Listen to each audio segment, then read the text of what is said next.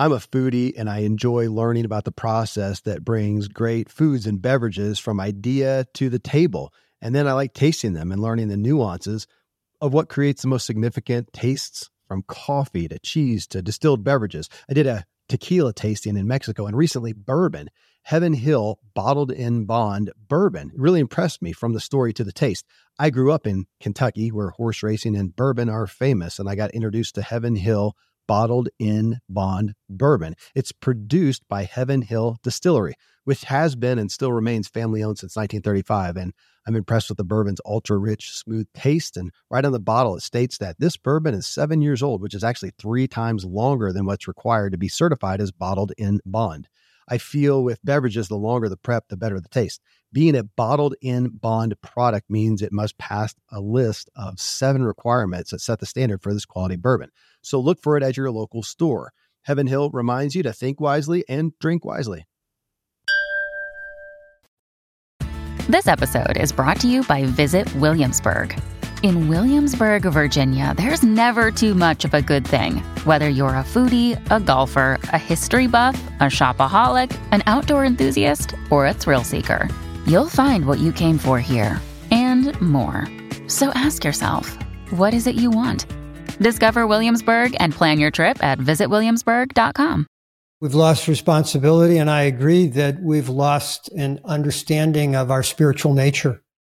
And to me, it's probably at the heart of doing good work. And what I mean by that, and I mentioned this phrase in our previous segment, very few people are in touch with the miracle of being alive.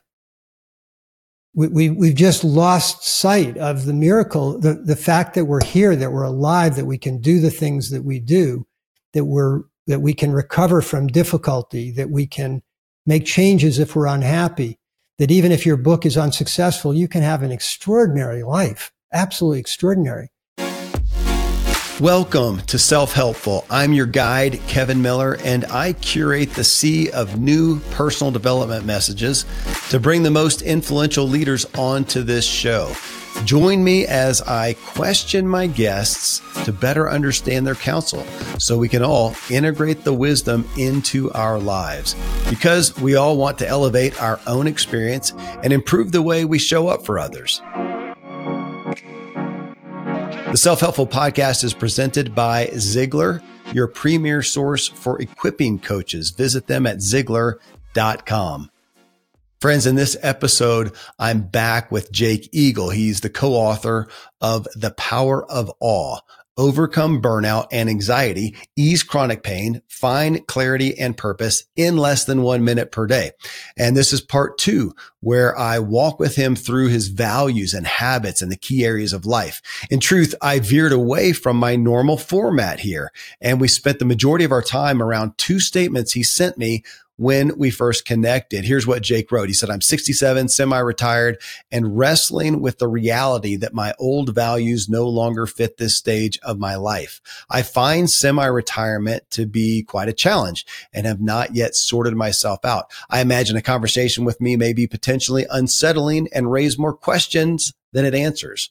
Also, after having been a therapist for 30 years, I'm rather skeptical about many forms of therapy because when I look at how people are doing overall, I don't think the trajectory is very positive.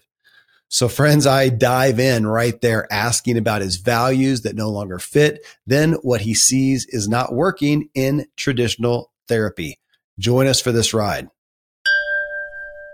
All right, I'm going to give everybody a preface to this episode. When I first was interested in the book and in having you on the show, you almost gave a caution and said, I don't know if you want me on this show.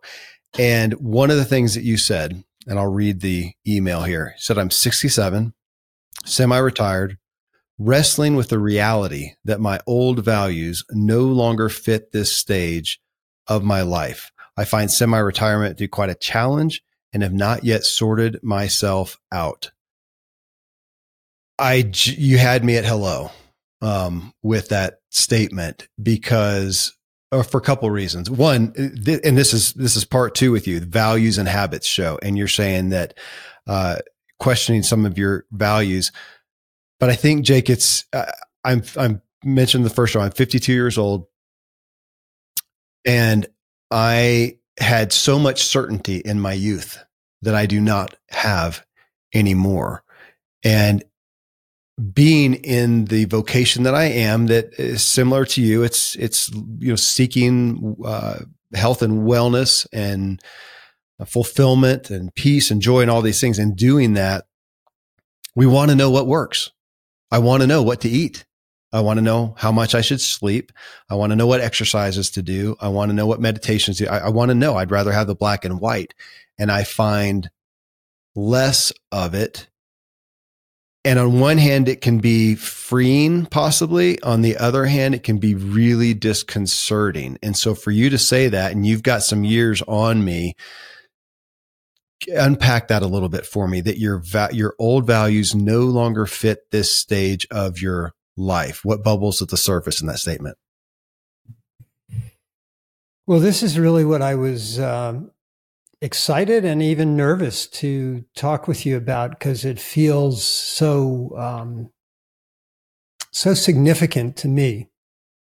I am someone who always had a high degree of certainty. I left home when I was 16 years old. I started a business. I ran businesses successfully for about 16 years. Occasionally I go back to school on and off, but I was so driven to be successful and never questioned whether I would be or not. Then I got to be in my mid-30s and realized I had a particular skill that seemed to make me effective working with people. Most of them had been employees, but also other business owners. And so I ended up going back to school, became licensed as a therapist, and then I was in practice for 25 years. And in my practice, I brought in an enormous amount of certitude. Whatever problem you had, I was confident that I knew how to help you solve it. And I was confident that I had very good ideas about what you needed to do. And I think that people, I mean, at the time, I never questioned it. I believed I was very successful and I helped a lot of people. Now, looking back, I'm even less sure about that. I mean, I do believe that I helped a lot of people, but I also see the limitations of the way that I worked with people, because I was feeding a myth. And that myth is that we're going to find strategies that give us certainty, and that's going to make us better. But really now when I look back, it was the illusion of certainty. It wasn't certainty. It was the illusion of certainty. Because in reality, we live in a world that's full of uncertainty. We don't really know what's going to happen tomorrow, but we act as if we do. None of this was a problem for me. I rolled through life. I was very happy. I had what I would call a great life. And then we moved to Hawaii. At the time, I was 61.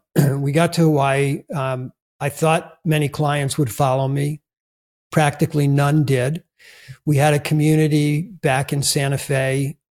I gave that up. I was making good money back there. We moved here. My income dropped dramatically. And I realized the degree to which I had become dependent on external validation. And I was embarrassed. I didn't like that about myself.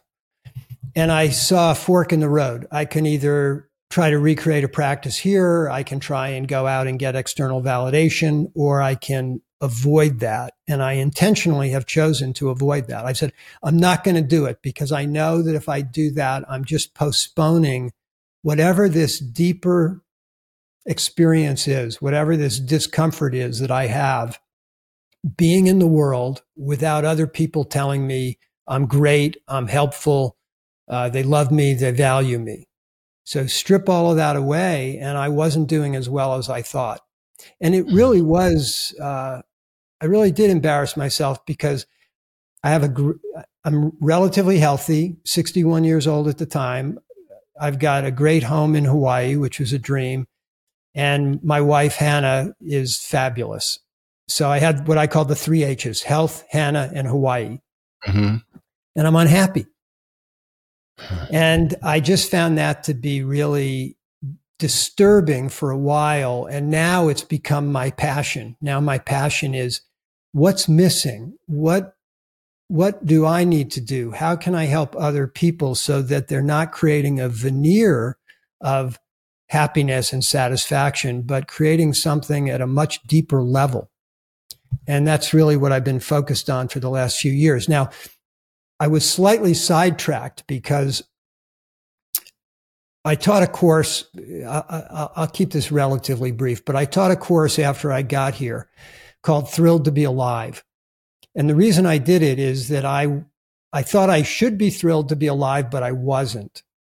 And so I developed a method to help me recognize that I had a great life. And then I taught it to other people. And it was during that course that we discovered the power of awe. And my colleague was in that course, Michael Amster, and we ended up doing studies. And then we took it to UC Berkeley, and they wanted to do a study. And then Hachette, the publisher, wanted to publish a book. So I got a little bit sidetracked with awe, but I still haven't gotten lost in the external feedback. I'm very conscientious not to get carried away with other people's opinion of me or what the world is saying about me. I'm really focused on something at a much deeper level. And if I were to boil it down, and I know you and I are going to talk about this, but if I were to boil it down, it's about becoming becoming comfortable with uncertainty. And I think that actually is essential because we live in a world that is full of uncertainty. And if we don't find a way to navigate that with grace, I think I'll speak about myself. I think I will always be anxious. I think I will always have a degree of feeling contracted and concerned and wasting a lot of energy mentally trying to create things that are certain that really aren't certain. When you speak to the old values that no longer fit this stage of life, is that aspect of certainty one of those that you had a value on? Let's call it black and white, right or wrong, what works, what doesn't, what's healthy, what's not. And there was a certainty in that. And so for you to sit down as an entrepreneur or as a therapist and come from that standpoint, and I'm saying this, Jake, because I relate to it so much, that I was so optimistic. I was so confident. I did things. I got good feedback. And even now, as I hear people from 20 years ago or whatever it may be that testify to the value that I gave them, I find myself uncertain as to why exactly. I don't totally, because now I look back and feel like I was fairly ignorant in my certainty. But is that what you're speaking to as far as a value? Is one of the values was certainty. Absolutely. Okay. Another value was productivity. And a third value was achievement. Everything I was oriented always towards what I could accomplish, what kind of impact I could have, and how people responded. Speak to productivity then, because that is one. I don't know how many years ago, a decade, maybe more, I realized that I was addicted to productivity and to not be doing something that I understood as being productive. I just couldn't quite handle it. So to play, to have fun, to sit, to do what we're talking about, to be present, sit down and not do something, but just to be, I correlated no value to. And I say it in the past. I'm aware of it today. I don't know that the feeling has gone away. Yeah. I think that, I think I was similar. I knew intellectually the value of taking time off. And when Hannah and I would go on vacation, I would enjoy it. But my entire, my self-esteem was entirely wrapped up in how much money I was making, how many clients I had, how long my wait list was for people to get in to see me. I introduced, along with a colleague, I introduced NLP, neuro-linguistic programming, to Japan, was the first person to take it there. And that became another achievement to do something significant, to make a mark in the world. So these were the measurements that I was using to evaluate myself. Now, for good or bad, I don't know, but I was relatively successful. So I felt pretty good about myself. But you and I spoke earlier in a previous segment, we used the word compensatory. Mm-hmm. And I think part of what I was doing was compensatory for my own insecurities, my own lack of development, my inability to comfort myself without other people. I was getting so much from others that I didn't really need to learn how to give myself what I now think is very important. So let's play with that. I think we can all conceive of the dangers of external validation. We've talked in a lot of previous shows about our propensity to look for the A's: affirmation, acceptance, approval, and look for that from others, and how that sets them up for failure, whatever others were looking to them for. And also it leaves us dependent on these external things to get that. How can we have those internally? That I can conceive of. And yet when you talk about it in regards, especially to work, to the things that we're doing, I'll admit to still a struggle. My new book is sitting behind me. It's been out just a few weeks. If it doesn't get good reviews, if it doesn't get good ratings, if it doesn't sell, do I just claim it's good anyways? Or there is an aspect of measuring the value by people's responses, and it feels like a tension between the two. Well, for some of us it is, but did you see the Rick Rubin interview on 60 Minutes? I did not. No. Do you know Rick Rubin? You know anything about his story? It's vaguely. He's a music producer who I didn't know much about him. He's very, very famous. He's a music producer who has worked with many of the great, great musicians. Okay. And he's just come out with a book. I think it's called something like The Act of Creating. But he's on 60 Minutes, and I'll just give you a couple examples. Anderson Cooper comes in to interview him, sits down, they start the interview, and Rick says, can we stop for a minute? I'd like to do a couple minutes of meditation with you before we go on. And Anderson Cooper is bewildered. He's like, what? So anyway, they stop, they do 2 minutes of meditation. The video starts playing again, and you can just see that they're both in a different state. Wow. So I just thought that was fascinating. Then Rubin goes on and he talks about that when it comes to being creative, the last thing he thinks about, the last thing he considers is how the audience will feel or what the audience will think. His attitude is, I don't care about the audience. I care about my experience of creating. I want the experience of creating something to be joyful and nourishing and exciting. And that is what he uses as his measurement for his work. And so the reason I bring that up and relate it to you and your book, if you had a great time writing your book, if you loved the process, if you feel good about the book, according to Rick, that's a win. That's a win. You can't lose. It doesn't matter what other people say. It doesn't matter whether it sells or not.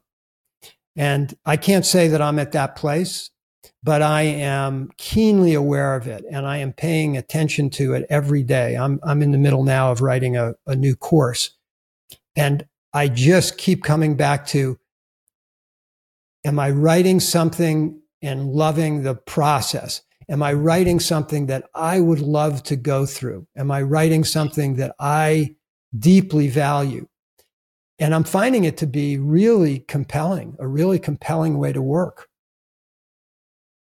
I resonate with the tension of that, of doing something that I find inspiring and then, within my work but then questioning how will it be received?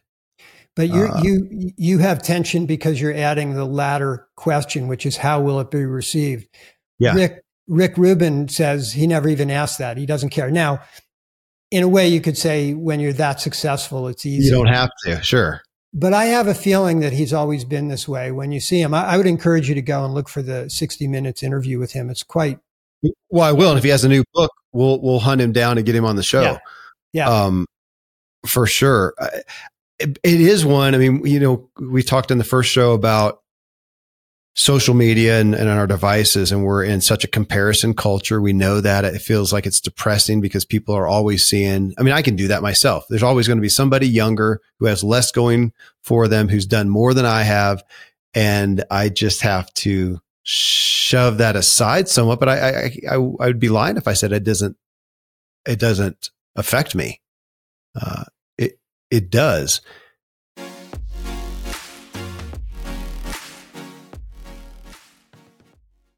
I live high up in the Rocky Mountains where the air is clean and fresh as possible, but then I step indoors and I'm breathing in untold amounts of toxins and allergens from paint and carpet and cleaning chemicals and pets and furniture and appliances and mold and so on. Studies show the indoor air is 2 to 5 times more polluted than the outdoor air anywhere you are, and in some places it's 100 times worse than that. Well, the solution is to get an air purifier, and Air Doctor is just the best out there. It filters out 99.99% of dangerous contaminants and allergens such as pollen and pet dander and dust mites and mold and even bacteria and viruses, so your lungs don't have to try to do that. Air Doctor comes with a 30-day money-back guarantee, so if you don't love it, just send it back for a refund minus shipping. Go to airdoctorpro.com. You can use the promo code Kevin, and depending on the model, you'll receive up to 39% off or up to $300. Exclusive to podcast customers, you will also receive a free 3-year warranty on any unit, which is an additional $84 value. So to get the special deal, go to airdoctorpro.com. Use promo code Kevin. Thankfully, the days of building a business website, then having this massive endeavor to integrate an online store are gone. Today, Shopify has fixed all that. I had one business where we actually built the entire website on Shopify's platform. So whether you're just starting out or you're selling $1 million of product already, Shopify is just the industry leader. It works the same for physical products or online and digital, and Shopify is just hands down the best out there. Most importantly, Shopify helps you turn browsers into buyers with the internet's best converting checkout. It's 36% better on average compared to other leading commerce platforms. Getting people to buy is not that hard, at least to the buying point, but getting them to actually give their payment info is, and Shopify is king in that department. They also have top tier customer service, which I think is critical. You can sign up for a $1 per month trial period at shopify.com/Kevin. That's all lowercase. Go to shopify.com/Kevin to grow your business no matter what stage you're in. Shopify.com/Kevin. Friends, I'm pretty candid about my lack of financial prowess. Money and numbers are fairly Greek to me, so I need a lot of guidance. One of my closest friends is a wildly successful wealth manager, and I'm working on some financial literacy and just continually seeking guidance. So I ask you to check out yahoofinance.com. Nobody knows it all on Yahoo Finance is an incredible resource for the rookies like me or the seasoned investors. Before my dad passed away recently, Dave Ramsey and his wife Sharon flew down to visit. We all got to spend a day together, and I was at yahoofinance.com just now. I saw multiple news flashes from Dave and other people that you respect, and they were hitting so many of the hottest areas in finance today. So it's a place to get a snapshot of all aspects of your financial interests, and if you have them, your portfolios. I hadn't realized Yahoo Finance is the #1 finance destination, producing a holistic look at the financial news cycle, including breaking news, original editorial perspectives, analyst ratings, independent research, customizable charts, and so much more. So for your comprehensive financial news and analysis, visit the brand behind every great investor, yahoofinance.com, the #1 financial destination, yahoofinance.com. yahoofinance.com. One more time, yahoofinance.com.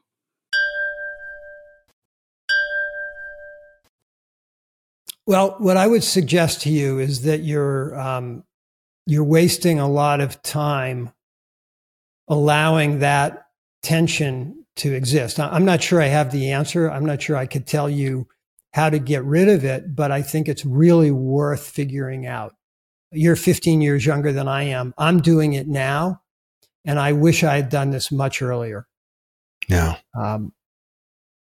I personally have a question about how early we can do this. I'm not sure we can do what you and I are talking about. In other words, kind of disregard the external validation. I'm not sure we could do that in our 20s or 30s, because that feedback is important. It helps us shape ourselves. But you and I are both of an age where we've done a lot of shaping. We both have done a lot of work on ourselves. And do we really need the external world at this point to figure out how we want to live our lives and how we want to conduct ourselves? I don't think we do. Goodness, are you familiar with Arthur Brooks? Yeah. His latest book, Strength to Strength. That makes sense in correlation with his book, that there may be a time for that, building, creating in the first half of life and some of that external validation. But at this point where we are now, that can we move past that? And maybe we can't do that until we have evolved, earned. I don't know. How would you say that there is a place for it? That's an interesting overlap on his book, Strength to Strength. I think evolved would be the word I would use, because earned goes back to the old model a little bit, right? So I think fair. I would say evolved. Yeah. Okay. That's fair. When you looked at let me go one step further with that, though, with Please. You, because let's just say that your book is a complete bomb. Uh-huh. If you use that to become less happy, if you use that to become less patient with your kids, if you use that to feel less valuable, that would be a shame. That would be a contamination of who you are. You did something positive. You wrote a book. You obviously did, I'm assuming, the best you could. You think it's valuable.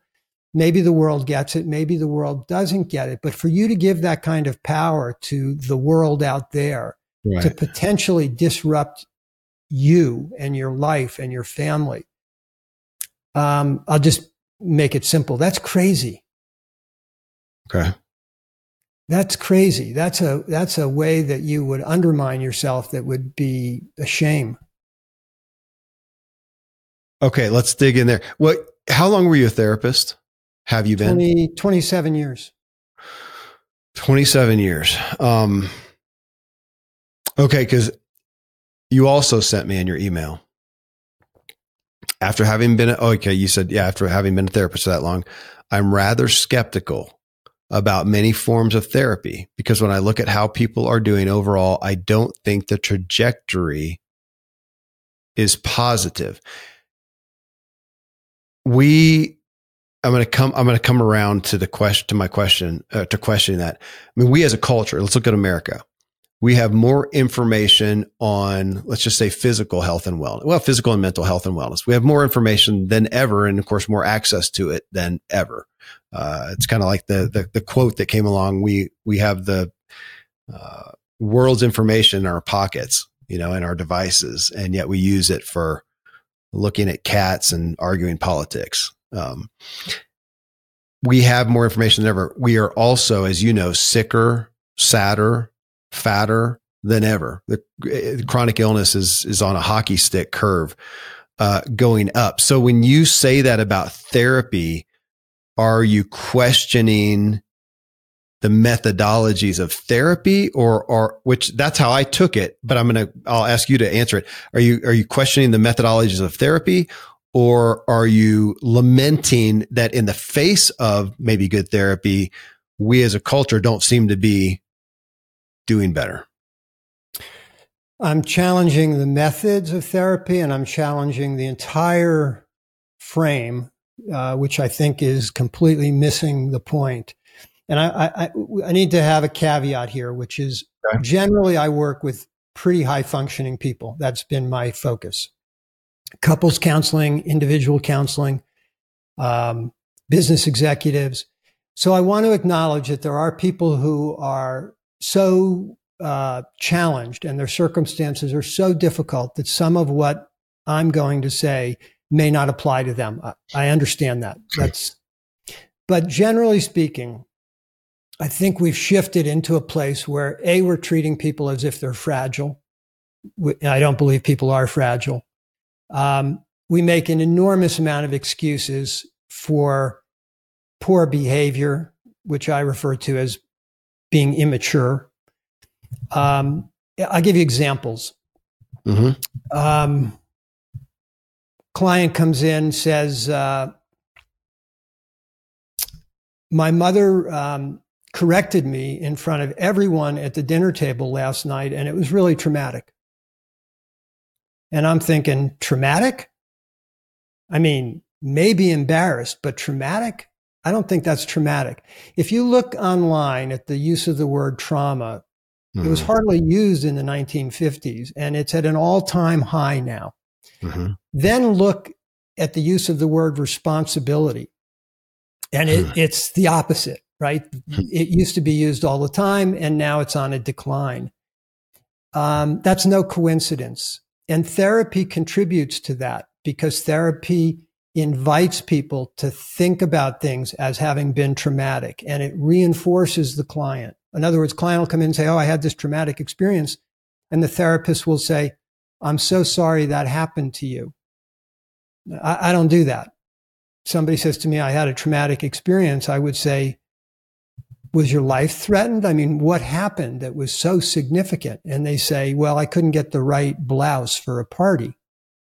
I mean, ridiculous things in my mind that people frame as really difficult. Another example I'll give you is attachment patterns. It's a whole model within psychotherapy where we talk about people's attachment patterns, and it goes back to how we connected with our primary caregiver. Right. It's got a lot of research behind it, and I think it has some validity. But when I work with couples, it's very common that they will say, well, the reason I'm impatient with my wife is because of my attachment pattern. My therapist told me that I have what's called an insecure attachment pattern. Therefore, I behave in this way. That's not helpful. That just becomes a justification for why you behave poorly or why you're immature. And therapy is just riddled with one example after another. I'll give you one final one. Well, two. There's something known as the parts model where people talk about their inner parts. I have part of me that this and part of me that wants that. I have an inner child part. Okay. It's not really true. It's just a metaphor, but therapists have taken it so literally and so seriously that they help people think of themselves as having separate parts. And when people behave poorly, they'll say, oh, well, that was my scared part. In other words, that's not really me. That was my scared part that spoke to you in that inappropriate way. And then the last example, which I just went through with our oldest daughter who came to see us and is kind of individuating. She was being very critical of me and of her mom, and she based it all on the following. She said, that's how I feel. That's how I feel. And just because you feel a certain way doesn't mean that it's a basis upon which to treat other people or blame other people or be nasty to other people. A feeling is the result of some story you're telling yourself. And the story is made up. And it's not a fact. It's completely subjective. So I'm going on a little bit here, but what I'm trying to convey to you is that there's so much going on in the world of therapy that is not calling forth our resilience and our strength and asking us to take responsibility for ourselves. And that's where I think we're really, we're in trouble. Thank you. And I'm going to ask about that. We could say that, I mean, it's a pessimistic view that would be offensive to a lot of people, but I'll say it anyways. And we know that in a media standpoint, if it bleeds, it leads. There's more money in a negative headline that's dramatic and traumatic and all those types of things. And we would say that's just terrible. It's people trying to make money, but they know if it bleeds, it leads. And it does. Over here in therapy, I don't personally experience therapists consciously doing this, or even the APA, pushing this perspective. But there's more money to be made in a victim culture. And I hear you saying we have a propensity, whether it was intended or not, that we are coddling people into a victim mentality and a fragile mentality, as opposed to calling them to strength and responsibility. Is that? Yeah, absolutely. And it is, the therapist has to look at him or herself. Mm-hmm. Are they living in a victim paradigm? Of course, their immediate response would be no. But if you listen to the way people talk, and this is very nuanced, if you listen to the way people talk, including most therapists, they'll say things like, well, she made me mad. And I would immediately challenge that. I would say, no one actually makes you mad. No one makes you mad. So I encourage you to change your language. If you want to say, I made myself mad or I made myself angry, that's fine. That's accurate. But other people don't make you feel a certain way. They do whatever they do. They may behave in a way that's egregious. Okay, that's an event. And you now have a choice in how you respond to that. Mm-hmm. And this is where I start to get resistance from people. But you do have a choice. If Viktor Frankl can find awe and beauty in Auschwitz, which you and I talked about in an earlier segment, then I have a choice all the time in my life because my circumstances are not that difficult. Yeah. Would you say the construct is somewhat, as we look at therapy, and I'm saying this because we're at an all-time high of therapy business. I mean, since COVID, especially, I've never experienced therapists. They're booked out, which I would say on one hand is great. Who doesn't need therapy? Who doesn't need some insight to their life? So I would on one hand say that's great. Now, then the question is it helping? And I hear that you saying that and question that. Well, my easy analogy then is to go to just the medical system, traditional medicine, Western medicine. Here in America, we're great at fixing things that are broken. If you're in a car wreck and you're mangled, this is a great place to be, man. We can put stuff back together. We're horrific, it seems like, at preventing illness and disease, and we tend to grow it. And the highest paid doctors are the ones that fix things. The lowest paid doctors are the ones that try to prevent it. It's terrible. And it's a construct. I don't think the average medical doctor is out there trying to hurt anybody. They just don't have time. The construct does not help. It does not enable them to say, hey, you got high blood pressure. Look, we got about 10 minutes. That's what the ICD code, enables us. I get paid for is about 10 minutes. I can give you a pill. Maybe you shouldn't eat that donut, but here's a pill. We don't have time to get down to a deeper cause. Is the construct over here of therapy in a similar place? Because ultimately they don't get paid if there's not a code, if there's not a label. What is it? We got ICD on the medical side. What are the codes for therapy? The DSM. DSM. Yeah, thank you. Right. Yeah, absolutely. It's the construct. It's the idea that the average therapist has to see, 25, 30 people in a week. That's overwhelming. When I used to be in practice, I would see 2 people a day. I would put aside 3 hours for each person. If they didn't use it, they didn't use it, but I put aside 3 hours and I would work 4 days a week. It allowed me to hold people in my consciousness. It allowed me to really form a relationship that was meaningful with my clients. That's a completely different model. And that's how my mentor worked, which is where I got the idea. And to me, it was the most natural way in the world to work. And I think it was highly effective. But the construct that we see in general doesn't encourage that level of connection, doesn't give the spaciousness, doesn't give the time. And there is just this trend of treating people as if they're fragile. One of the expressions in therapy is you have to meet people where they are. The therapist has to meet the client where they are. Why? If you come in to see me, I'm actually going to do this with you around your book.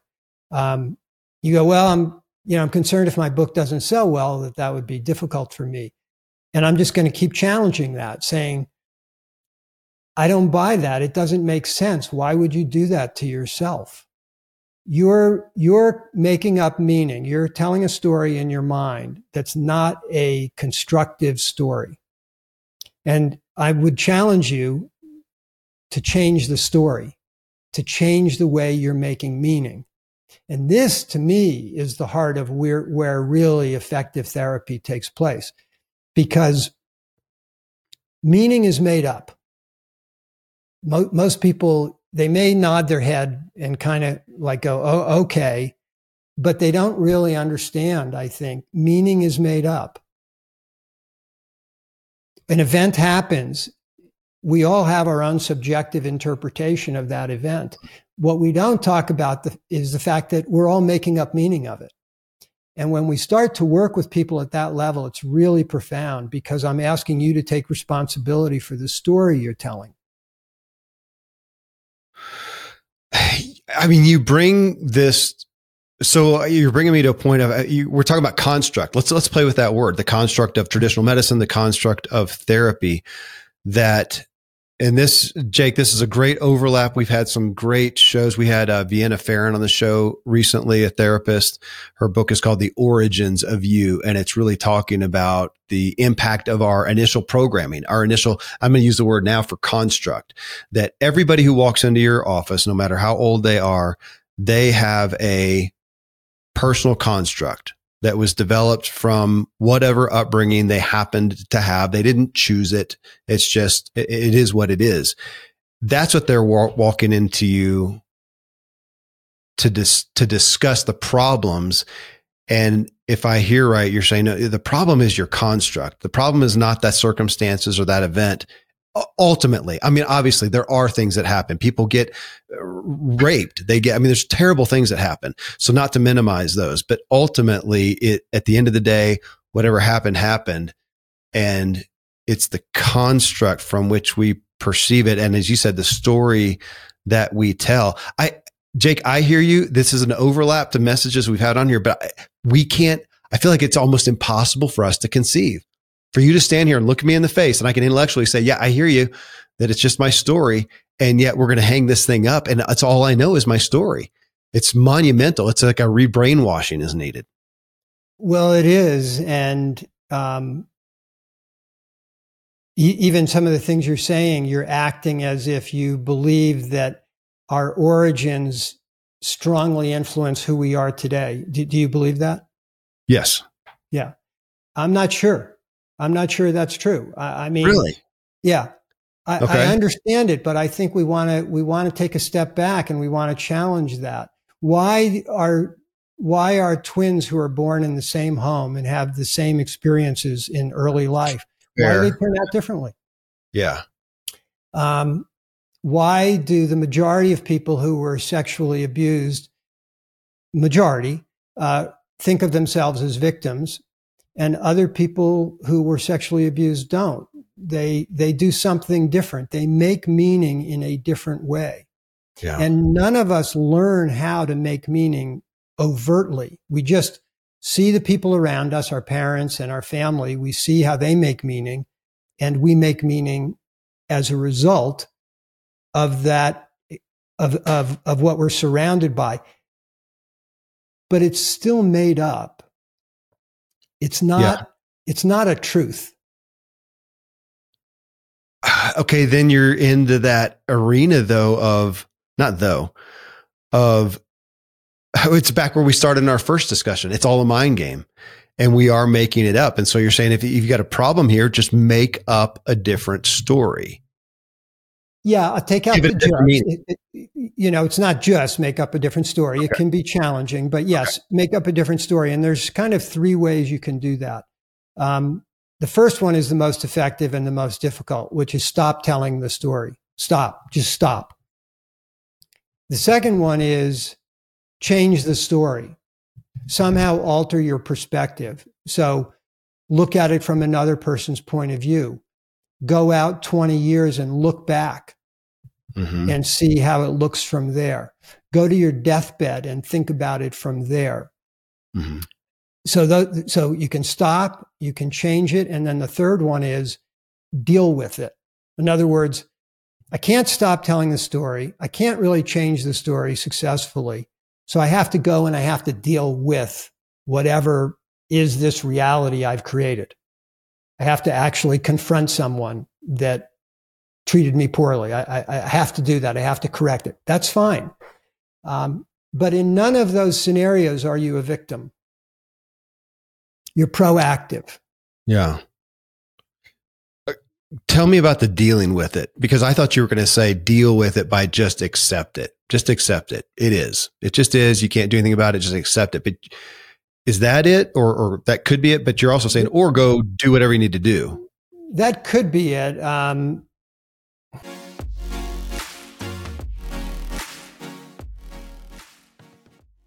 Another day is here, and you're ready for it. What to wear? Check. Breakfast, lunch, and dinner? Check. Planning for what's next and how to save for it? That's where Bank of America can help. For your financial to-dos, Bank of America has experts ready to help get you closer to your goals.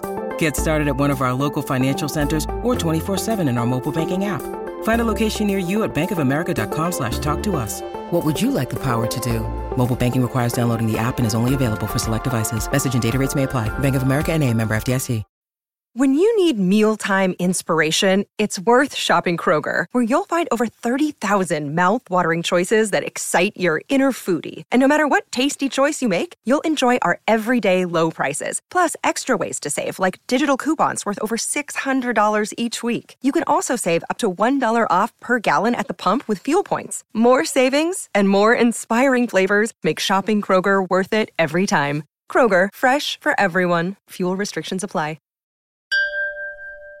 The example that comes to mind is you go to someone and you confront them because they treated you poorly in your mind, and you say, it won't work for you to treat me that way if we're going to continue to have a relationship. And they say, well, that's just the way I am. In that case, I think acceptance is probably the answer, saying one of two things. I accept this is the nature of relating with you, or I accept that I cannot be in relationship with you. Right. Right. And I'm very big on not tolerating relationships that are unhealthy. I think it's very damaging for us and very damaging for the other person when we tolerate poor behavior. Yeah. But I keep coming back to you in the book. Can you imagine your book is a bomb? It does terrible. You get the worst reviews in the world. And you use that in some way to feel bad about yourself, and you carry that with you the rest of your life. I mean, do you see how... No, when you put it that way, it seems stupid. Yeah. Absurd. When you say that I use it to, so it happened. Yeah. Well, hopefully it doesn't happen, but if it happened, it feels bad. It feels bad. And that's fair. I can have a bad emotion. That's not wrong. Right. I can feel sad, disappointed, whatever. But then for you to say, but are you going to use it to feel bad about yourself, to feel less, to minimize yourself, to be fragile, to use your word? Am I going to use it? And that's dumb or unhealthful or unhealthy or unproductive. And I would say, yeah, it's just a thing. It should be. Let's tell a different story. Let's say you can't stop telling the story. Let's make up a story that the book doesn't do well. And as a result, you really look at yourself and you really look more deeply at what matters to you. And really, this is kind of what I've been going through. You realize that you're overly dependent on the external validation. And so you end up taking yourself to a much deeper place of self-acceptance, and you shift a value. And 20 years later, you look back and you go, best thing that ever happened to me. that book didn't do well. Got it. And the irony is it didn't do well. And then I wrote a book about how I felt because it didn't do well. And that was a bestseller. Right. No, if it really bombed, I would end up talking about it here and probably get more downloads, and get my validation there. That's fair. Talk to me about, I want to go back to your values again. So if I go back to that, it's saying that your old values no longer fit the stage of your life because you're saying they were errant or naive or they were compensatory. They were okay. And they don't serve now. Maybe they did serve. Would you give them credit? Say they did serve well back then. They had a purpose, and you're not totally invalidating them, but they don't serve you today. Yeah, that's my biggest question. If I had known in my 20s what I know now, could I have managed my life differently? I don't know the answer to that. I intuitively believe I could have if I'd had a mentor who really walked me through what you and I are talking about. But since I don't know, what I will say is that the compensatory value I had to push myself, to strive, to impress other people, I think it served me well in our culture. It was very rewarding given the culture that we live in. I have a belief that I could have conducted myself in a healthier way, but I had no idea about that at the time. That's interesting, Jake, because I am pretty open with, so I was a pro cyclist and didn't understand what an emotion was at all. And, it doesn't matter. We don't care about anything other than, there's no place to be fragile, to use your word again. You dig deeper and you get to the line and try to win the race. That was great. Great. So endurance, suffering, whatever, those were great skill sets that helped me as a cyclist. I took those into other areas of life. In entrepreneurship, to a degree, there were some benefits there, though I started to run aground regarding relationships there. And then to go to that, relationships, the intimate ones in my life, and taking that I don't deal with emotions or whatever. I just endure and suffer. Well, that didn't serve me well there. Is that, am I track? Yeah. Yeah, beautifully. I mean, what you're getting to is a more nuanced perspective which is when we contextualize things. We say, this is good at this time with these people in this situation, but this same capability is not appropriate in other circumstances. And we don't do that very well in our culture. We don't teach kids critical thinking skills. We don't teach people to be discerning. Gregory Bateson, who was a famous anthropologist, said that making fine distinctions is the definition of intelligence. The finer the distinctions we can make, the more intelligent we are. So instead of seeing the world as black and white, if we can see it in 100 different colors, we're more intelligent.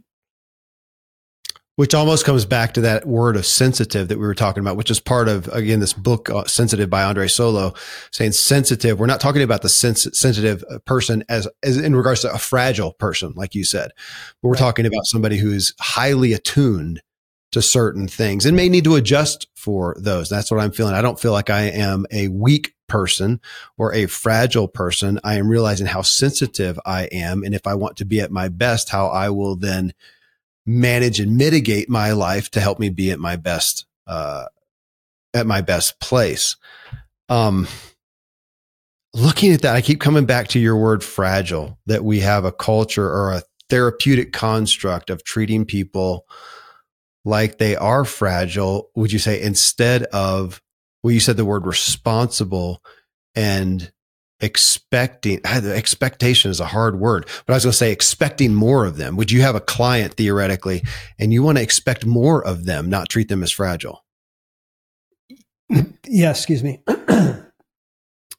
I think my greatest strength as a therapist was that, and as a person in a way, I see people's best and I reflect it back to them.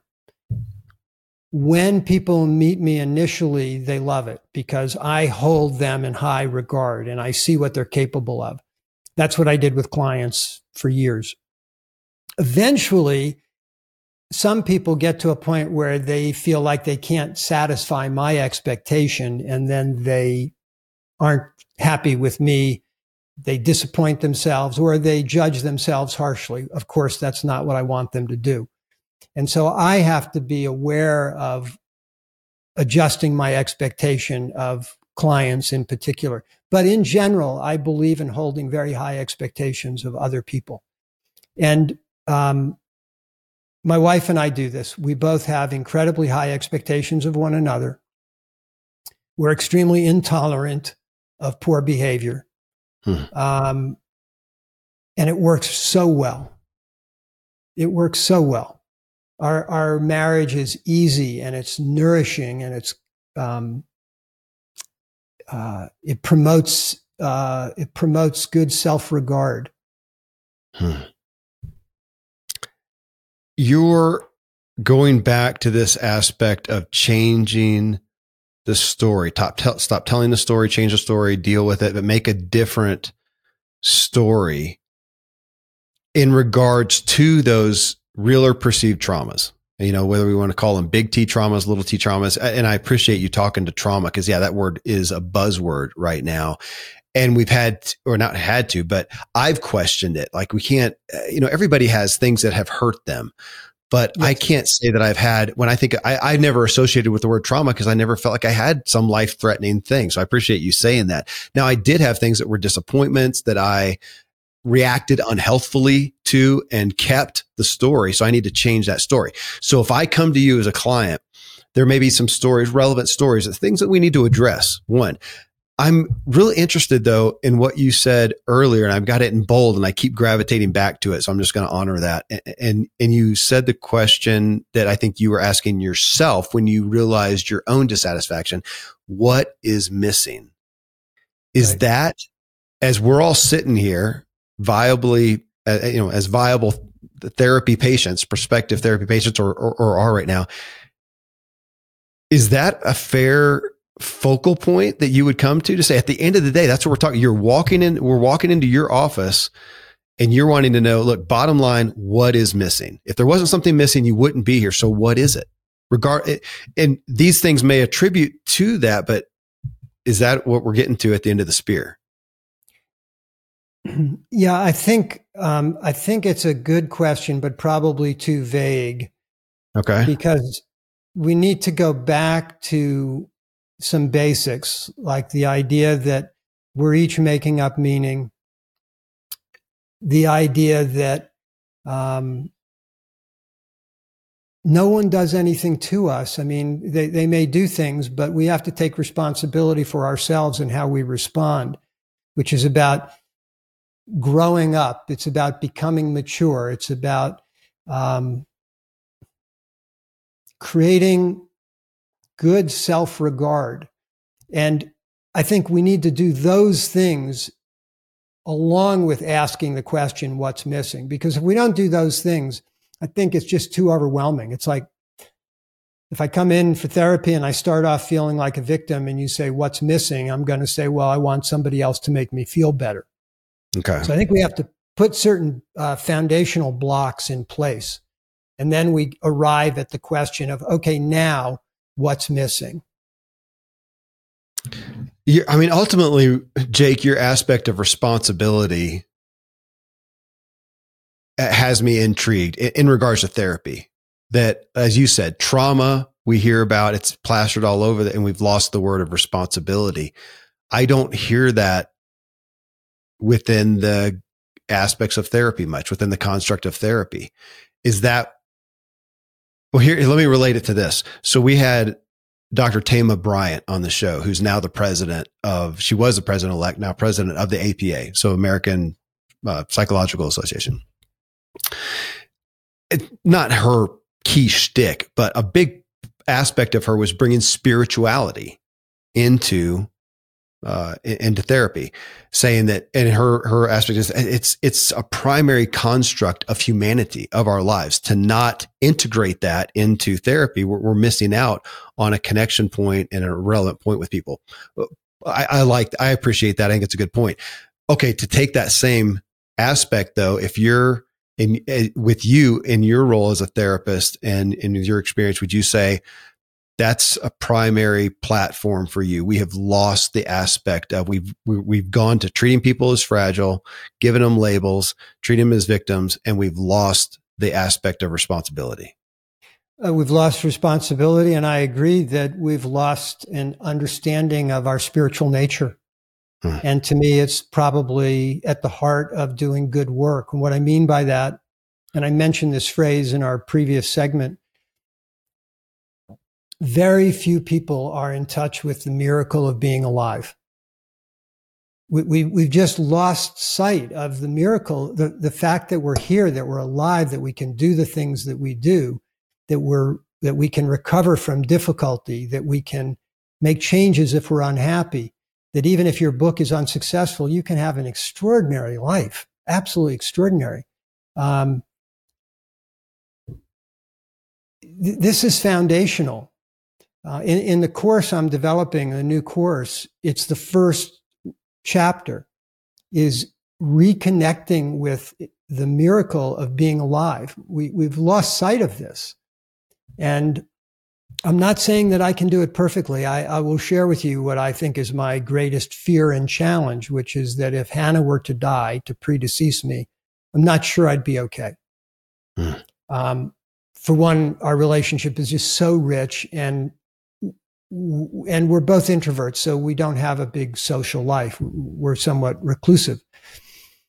So I know that this is an area of vulnerability, but in my mind, because I understand the miracle of being alive, and if you have another way of saying it, I'm open to that.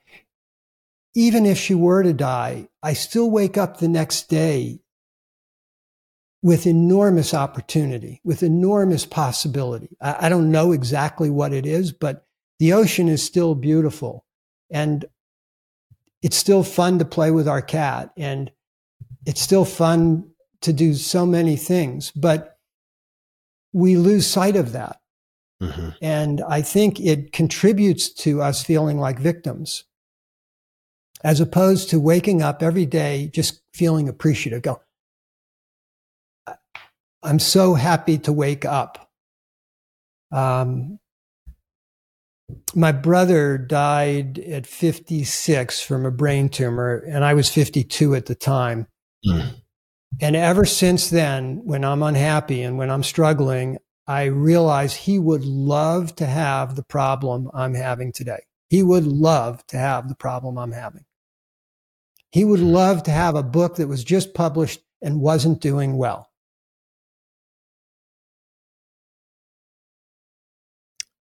If you, as you state it, in those words, if my book did not do well, it would really it wouldn't be a blip in my life. My life is it's already so rich. Gosh, you know what? It reminds me, I watched a movie last night that I wanted to watch. I watched it by myself because I knew nobody else would want to watch it. And I don't know what called me back to it. And it is called Meet Joe Black. Oh yeah. It's 20 years old or so, Anthony Hopkins and Brad Pitt. And I just found myself in it. And this is a line I had missed before. And I wrote it down. Matter of fact, I bet it's right here. I wrote it down last night, and Joe Black, who plays death in essence. And he's talking to Anthony Hopkins, and he's asking him about, do you have enough? And I'm missing the context here, but did you have enough nice pictures? He's talking about kind of the picture behind me, memories, things that you've done. Do you have enough of them to be satisfied? And Anthony Hopkins' character says, I do. I've lived a full life. And I thought about that in regards to this and kind of putting in, I know why. I just had a palliative care doctor on the show. That's what drew me to it. I'm sure that's what the connection is. I'm just making that in my own head now. But to think, I want to, I am at that place and I want to be at that place. That if things ended now, I'm 52, but if they did, I've got enough nice pictures.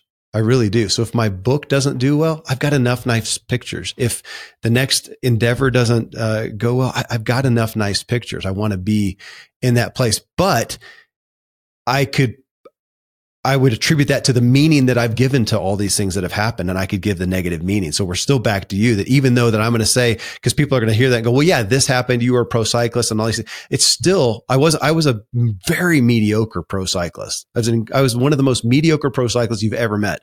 And I could attribute that. I could just lament it, but I don't. It's a pretty great achievement. I had to have some help understanding that. But you're talking about it's kind of smoke and mirrors. We're back to the mind game. You're saying, okay, whatever you did or whatever didn't happen, what's the meaning in the story? Yeah. That's what matters. And that is the thing that we do have control over. Yes, we do. And I love that movie. I can't watch that movie without tearing up at the end of it. So I really relate to what you're saying. Yeah. And yeah, this is very much about how we make meaning. People don't learn how to make meaning in constructive ways, which is something I'm now focused on. But I want to ask you a question. So you talked about if you were to die, and I want to propose to you, without going into why I believe this, that there's 8 possible emotions we'll experience when we die. Okay. And 5 of them are negative. They are guilt, anger, longing, confusion, and disappointment. The 3 positive ones are love, curiosity, and euphoria. If you were to die today, what would be your final emotion? Honestly, Jake, I relate. I've spent more, I don't know if it's morbid or mature, but I've spent time thinking of it. I did last night. Yeah. And primarily that love, gratitude, awe, that I'm blown away that what I've gotten to experience, the babies I've held in my arms, and the experience that I've had, and even the richness and wealth and the growing peace that I have today. So love, yes. Curiosity, absolutely. And euphoria, I think so. Even in I'm honestly grappling with that one, because I almost feel guilty about that, about the feeling of euphoria. Really, I think I did last night, Jake, and a feeling of like, life's also tiring. I love it. I love getting up in the morning, curious and inspired. There's things that I want to do and I want to experience, and it's also tiring. And if the end's here, I almost feel like it's been good. And I also expect to live. I mean, I'd really like to be in my 90s still writing a book. So I got a long time to go, but I'm grappling with that. It's interesting that you would ask that and then you put that out there. Euphoria and almost a bit of guilt for feeling that. So this is a really different measurement. You and I talked in the earlier segment about, I think it was the earlier segment, about the measurements that I had been using around productivity and achievement. Yes. Now we're switching to a different measurement, which is if you think about your final emotion, and you can only have one, the last emotion before you pass away. This is a different measurement. And listening to you, I feel really comfortable that you're living your life well. If that's your answer, it would be, first you said love, and then you said I'd probably also be grateful and definitely curious and maybe euphoria. That's just a great feedback in terms of how you're living your life. And I also want to point out how your attitude has shifted about your book. So 30 minutes ago, you genuinely were saying, if my book doesn't do well, that'd be tough. And now you're saying, and I think you're completely congruent, saying, my book will do what it does. It doesn't change the fact that I've got a great life. And you're talking about holding babies instead of whether you got good reviews or not. Now, how's that possible? How do you shift in a half hour to where you are right now? Because you're a good therapist and you've helped me change the meaning that I attribute to it. And we can do this. We can change meaning in a way that's actually very significant. Yeah. And yeah. Though I will also add to that, Jake, it calls me more into questioning my motives before I start anything. So, because if I had done the book thinking I need to make money or I want to be famous or whatever, for the book to fail would be even more difficult. The reality that what spawned it and finally got me to commit to a book, which I had been, I had been asked to do before and just wasn't willing to, but what did was my kids. It was a message that I wanted for my kids. And so cool. in that, if the book doesn't sell, like you said, it's still a win, for me. And that's, again, we're playing a mind game and changing the meaning we attribute to it. Yeah. And, if you write another book, I heard you recently mention that, when you write a book for a large publisher, it is very demanding. There's all sorts of details you have to attend to. And I had that experience as well. And so now what I'm writing, I'm not going to go through a large publisher because I want to love it. I want it to be something that I would love to read. And when we worked with a publisher, the simple way of putting it is they were pretty woke. Uh-huh. And so I had to accommodate that. And I don't say that critically. That's their job. They know their market. But I had to phrase things and say things, my co-author as well, in ways that weren't natural to me. Mm-hmm. And so now I want to do it my way, just my way, love what I write, and just be excited to share it with somebody and go, hey, I think you'll really love this. Well, to come back here and we'll promote the fire out of it, and do that aspect of, I will say, speaking of movies, The Last Emotion Before You Pass Away. I also watched recently, a couple of weeks ago, the movie The Whale, and I watched it because the awards that it won, and I was curious about the aspect of obesity and addiction and what happened. Very difficult movie. I don't know that it's not a feel good movie. So I don't know, you watch it for different reasons, but that last emotion before the way they depict the last emotion before, here's a spoiler alert, before he passes away, was euphoric, and it was inspiring. And you bring me back to that. That's a great perspective. I want to tell you that a lot of people that I've asked this to, and I heard this from my dad his whole life, which was, I hope I figure out life 5 minutes before I die. And I hear a lot of people say, by time I die. And my whole point is, don't wait. Don't wait. Don't wait. Okay. This is, so folks listening, this is, as my wife would say, this is God repeating himself. Because we just had, I think, one or two guests before this show will publish was, Jordan Grummett.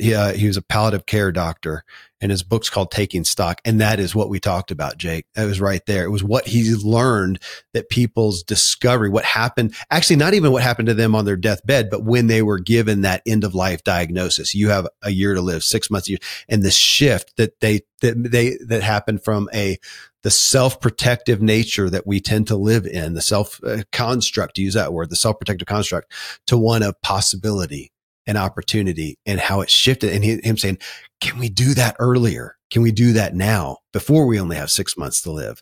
So thank you. I share with you a prayer I have, which is, please. I don't want something to happen to me that I can use as an excuse to wake up and live better. In other words, I want to be awake. I want to live as well as I can, not because I got a diagnosis that I have a year to live. Mm-hmm. I want to do that on my own while my life is good, and because I know that's possible. You bring it back to responsibility then, and maturity, that I want to do that thing I want to do that. I want to make that. I want to transcend now outside of a traumatic event instead of waiting for it to happen to me. I want to change jobs now before I get fired or laid off and it's dire. I want to make the health change now before I get the heart attack diagnosis or whatnot.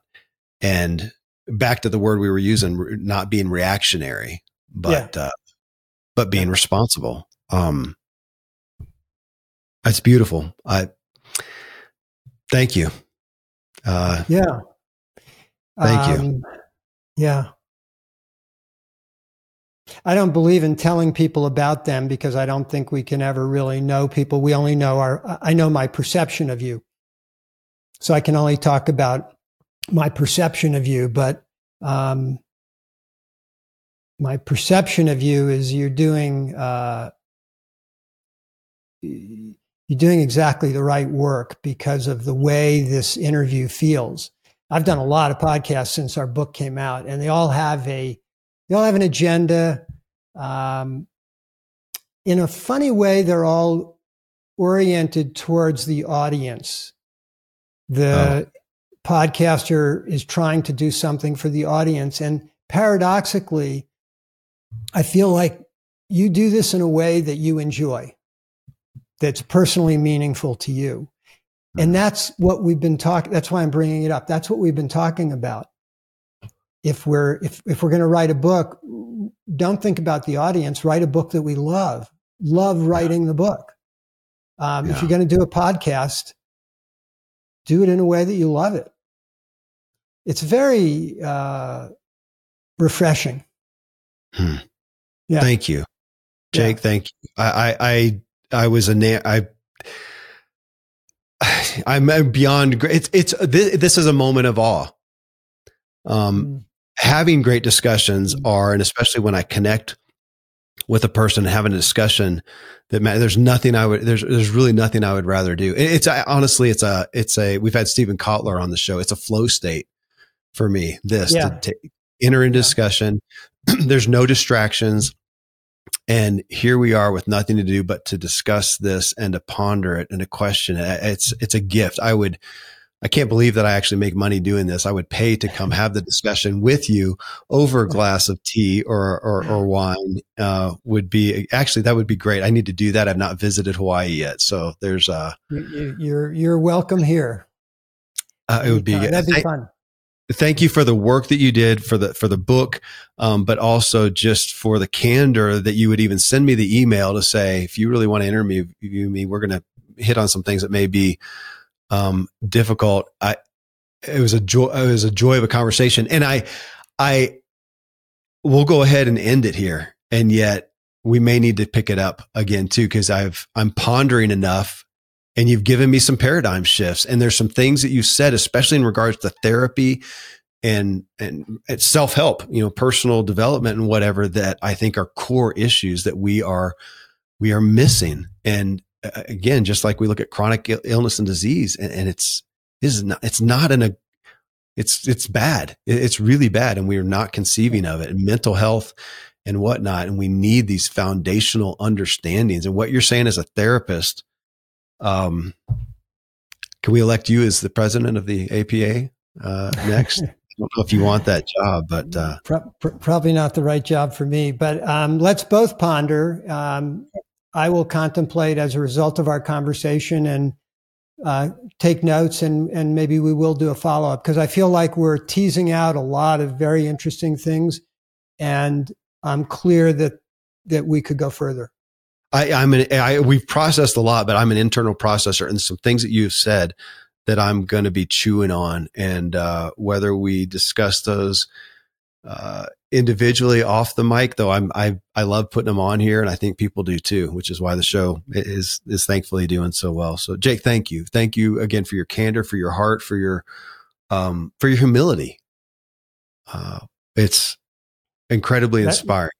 That's a new value, by the way, Kevin. Humility. Yeah, it's not one I was familiar with in my 20s, 30s, or 40s, but I value that now.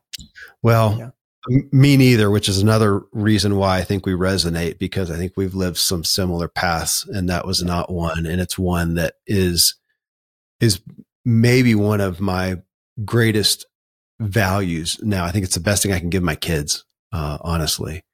So, and even here on the show, thank you. Yeah. All right. It's been nothing but a gift. Likewise. Great to connect. That again was Jake Eagle, who along with Michael Amster wrote The Power of Awe: Overcome Burnout and Anxiety, Ease Chronic Pain, Find Clarity and Purpose in Less Than 1 Minute per Day. You can find that book, of course, wherever you get your books. Friends, thank you for tuning into the Self-Helpful Podcast, where I curate the sea of new personal development materials and help you integrate wisdom into your life, because we all want to elevate our own experience and improve the way we show up for others.